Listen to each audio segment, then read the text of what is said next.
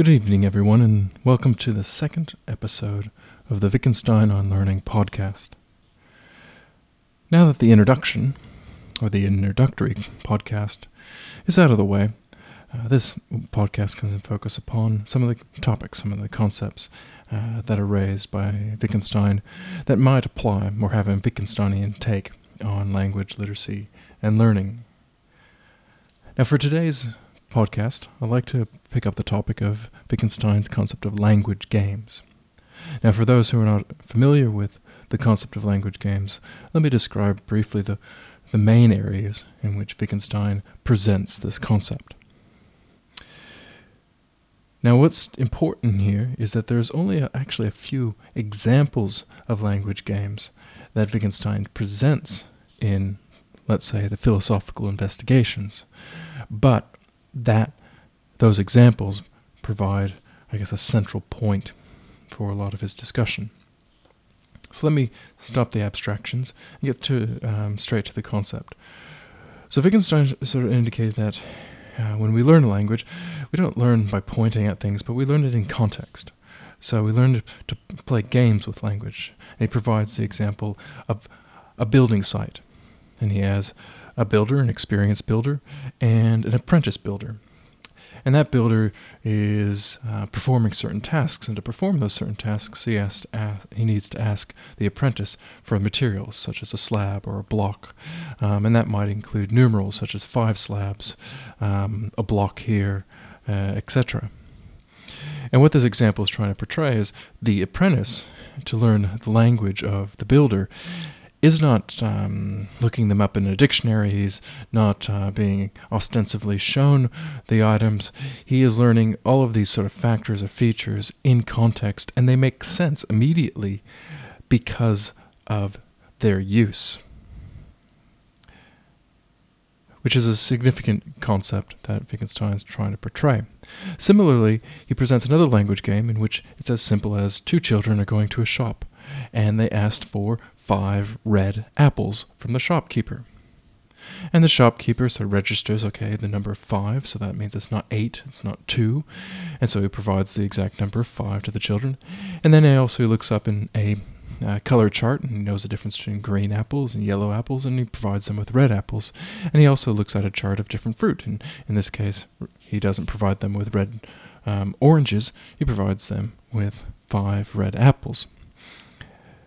Again, in this context, he's presenting an example in which numbers are being learnt very practically in the case of this purpose of buying items from a shop.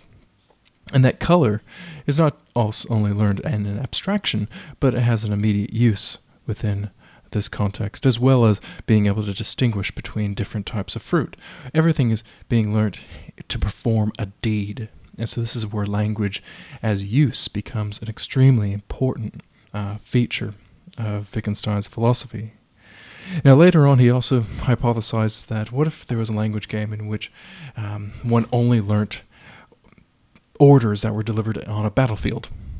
So again, here's a context in which we wouldn't necessarily use this language or the style or the uterations or even the urgency of the language on a street corner, but within the context of a military context and in the context of being a soldier, one learns very quickly to adopt the language game of orders being delivered by authorities with this expectation that the listeners will assess that order and be able to perform it.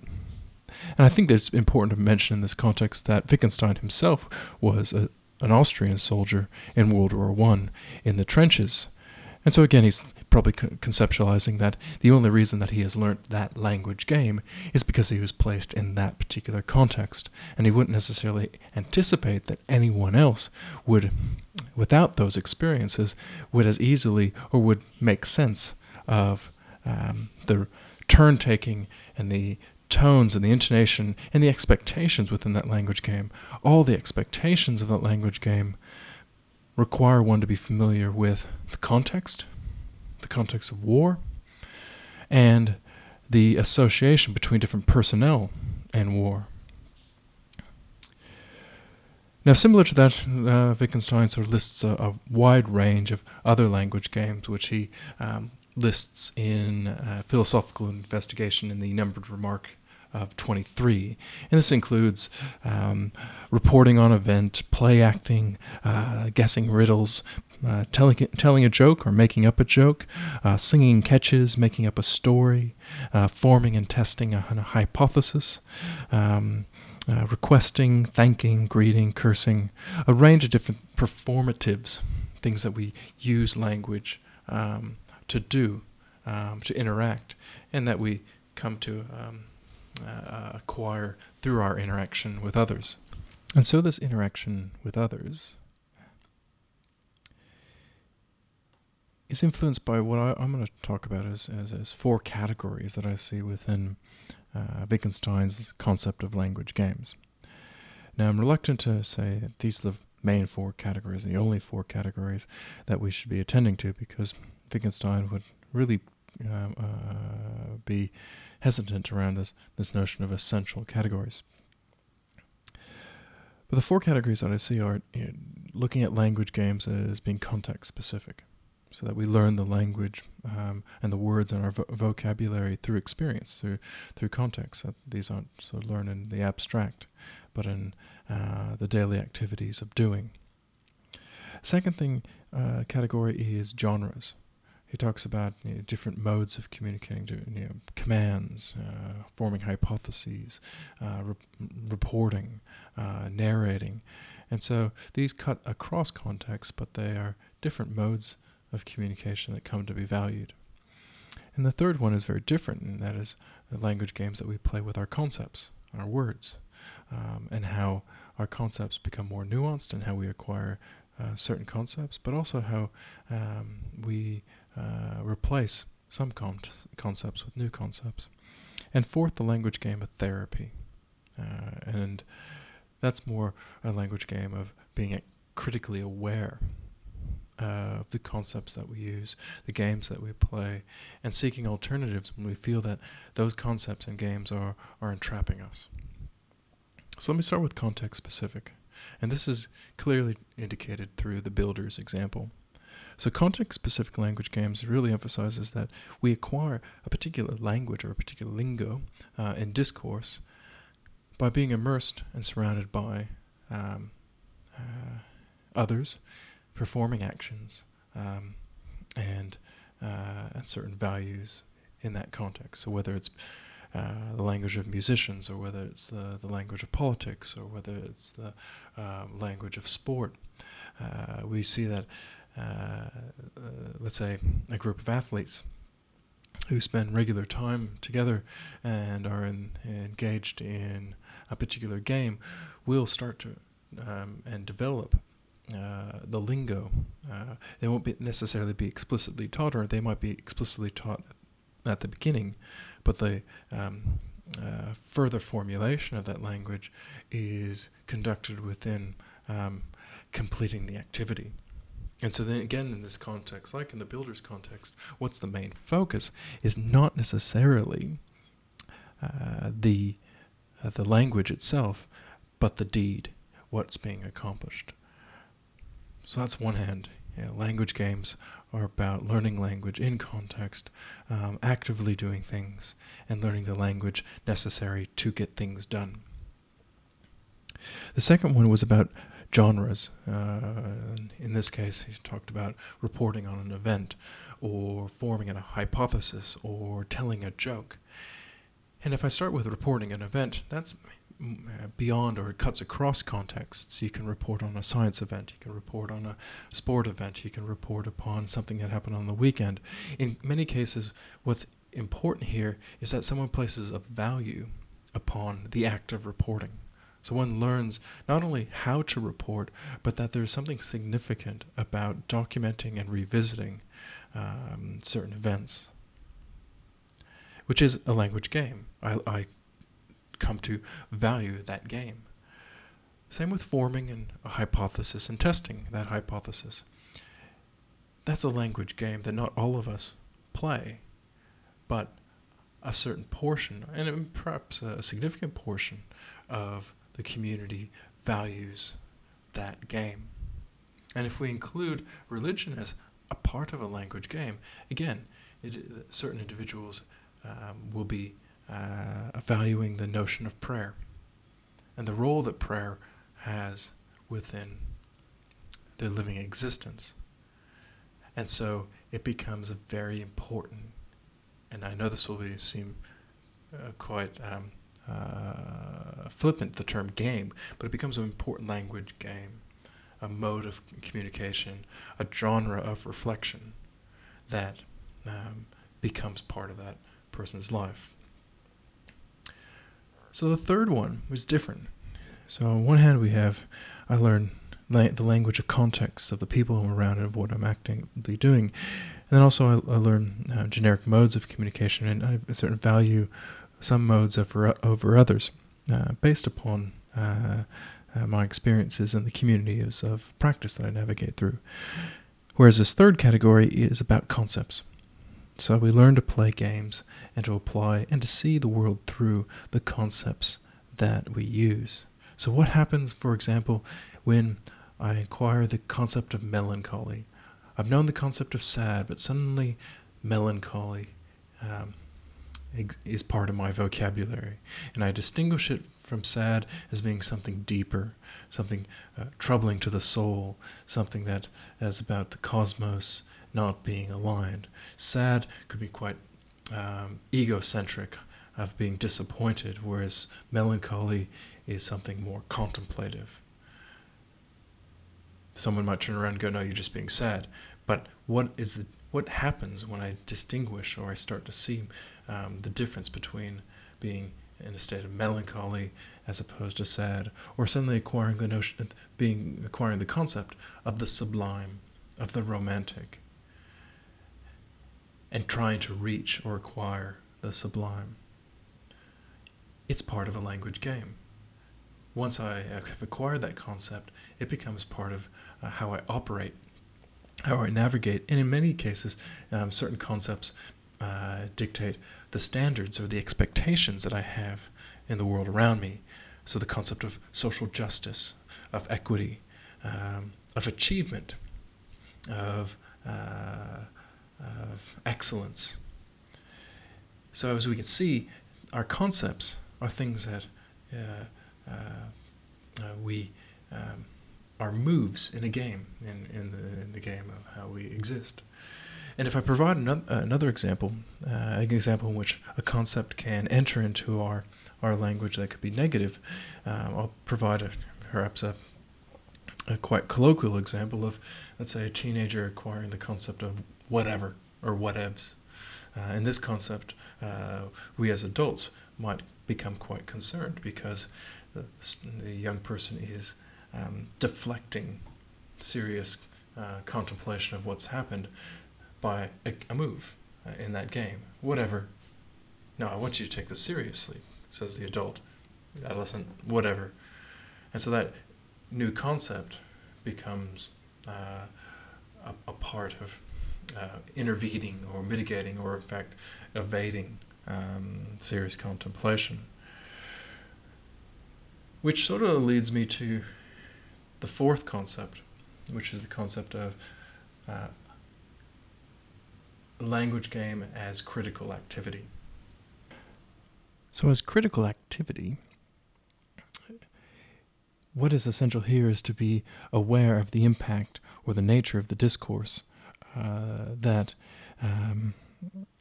reflects and shapes one's world picture or one's sort of engagement in the world. So on a very practical level, it's looking at a critical analysis of, let's say, racist discourse. Let's say a politician was saying, I'm just focusing upon the issues at hand, and what's inherently evident within that discourse is a particular rendering of, let's say, immigrants or of diverse language speakers that just thematically presents a particular picture, a particular sort of accusational picture of ethnic communities. Now, one can, on the surface, not see any fault or flaw within the political discourse, but if one looks at the choices that the politician has or the policymakers have, and sees that amongst those choices, what is the discourse that is rendered, then one can be in that critical position to examine just what perspective or what values are evident in the discourse, and what a different discourse would bring about. Similarly, there was a case in which in a discussion of, let's say, bullying at school, and this is a particular example, just by introducing certain new concepts of fairness, of equity, and I won't go into the example in detail, by giving students or young people a new language and a new way of interpreting what seems like commonplace or an everyday occurrence, or the everyday occurrence of what happens on a schoolyard, by introducing a new frame of language through which to interpret those activities, suddenly the concept of bullying becomes magnified. And so that is a case in which the introduction of concepts in scenarios becomes a new analytical frame to, in a fresh way, re-examine what has always been the case, re-examine what has always been part of experience, but not necessarily viewed in that particular manner. So in this fourth category of language game as critical practice, one becomes conscious of the discourses present and what values those discourses reveal, and then an examination of the degree of comfort that one has with the implications of that discourse. But also as critical practice, one can reflect upon the impact that the introduction of new concepts or the alteration of concepts might have upon how we see the world. Seeing that language does have a very powerful role in framing our interpretation of events, and also articulating perhaps feelings or observations that we're having, but we not necessarily have the words through which to be able to, explain ourselves. So it is at that stage that I'd like to wrap up this podcast. I feel that I'll revisit the concept of language games in the future, because it is an important part of Wittgenstein's philosophy. But to summarize the key 4 points is, Wittgenstein presents as his main point that we learn language within context, in the act of doing and communally with others, which is a quite more robust picture of language than the initial example that Wittgenstein provides at the opening of the philosophical investigations, and that was taken from St. Augustine. That notion of a child is pointed to different things, and by being pointed to different items in the world, they acquire vocabulary, and that's how they acquire language. In Wittgenstein's case, the child is brought into different activities, and by completing those activities, they acquire the language necessary to do so. Second example is about not only the language to do activities, but valuing certain modes of communication, so modes of discourse that one uses to mitigate experiences. And the third, a very important one, is playing games with our concepts, interpreting the world through our concepts, and then finally becoming critically aware of how our language, how our discourse, how our concepts have an impact upon our perception and interpretation of the world around us. So it's at this stage I'd like to thank you. Thank you for listening to the Wittgenstein on Learning podcast. Please visit Wittgenstein-on-learning.com for more information about the site and to follow further podcasts. And you can also visit iTunes and search for Wittgenstein on Learning to subscribe to this podcast. Thank you very much, and feel free to visit the site and leave a comment, ask a question, etc. Thank you.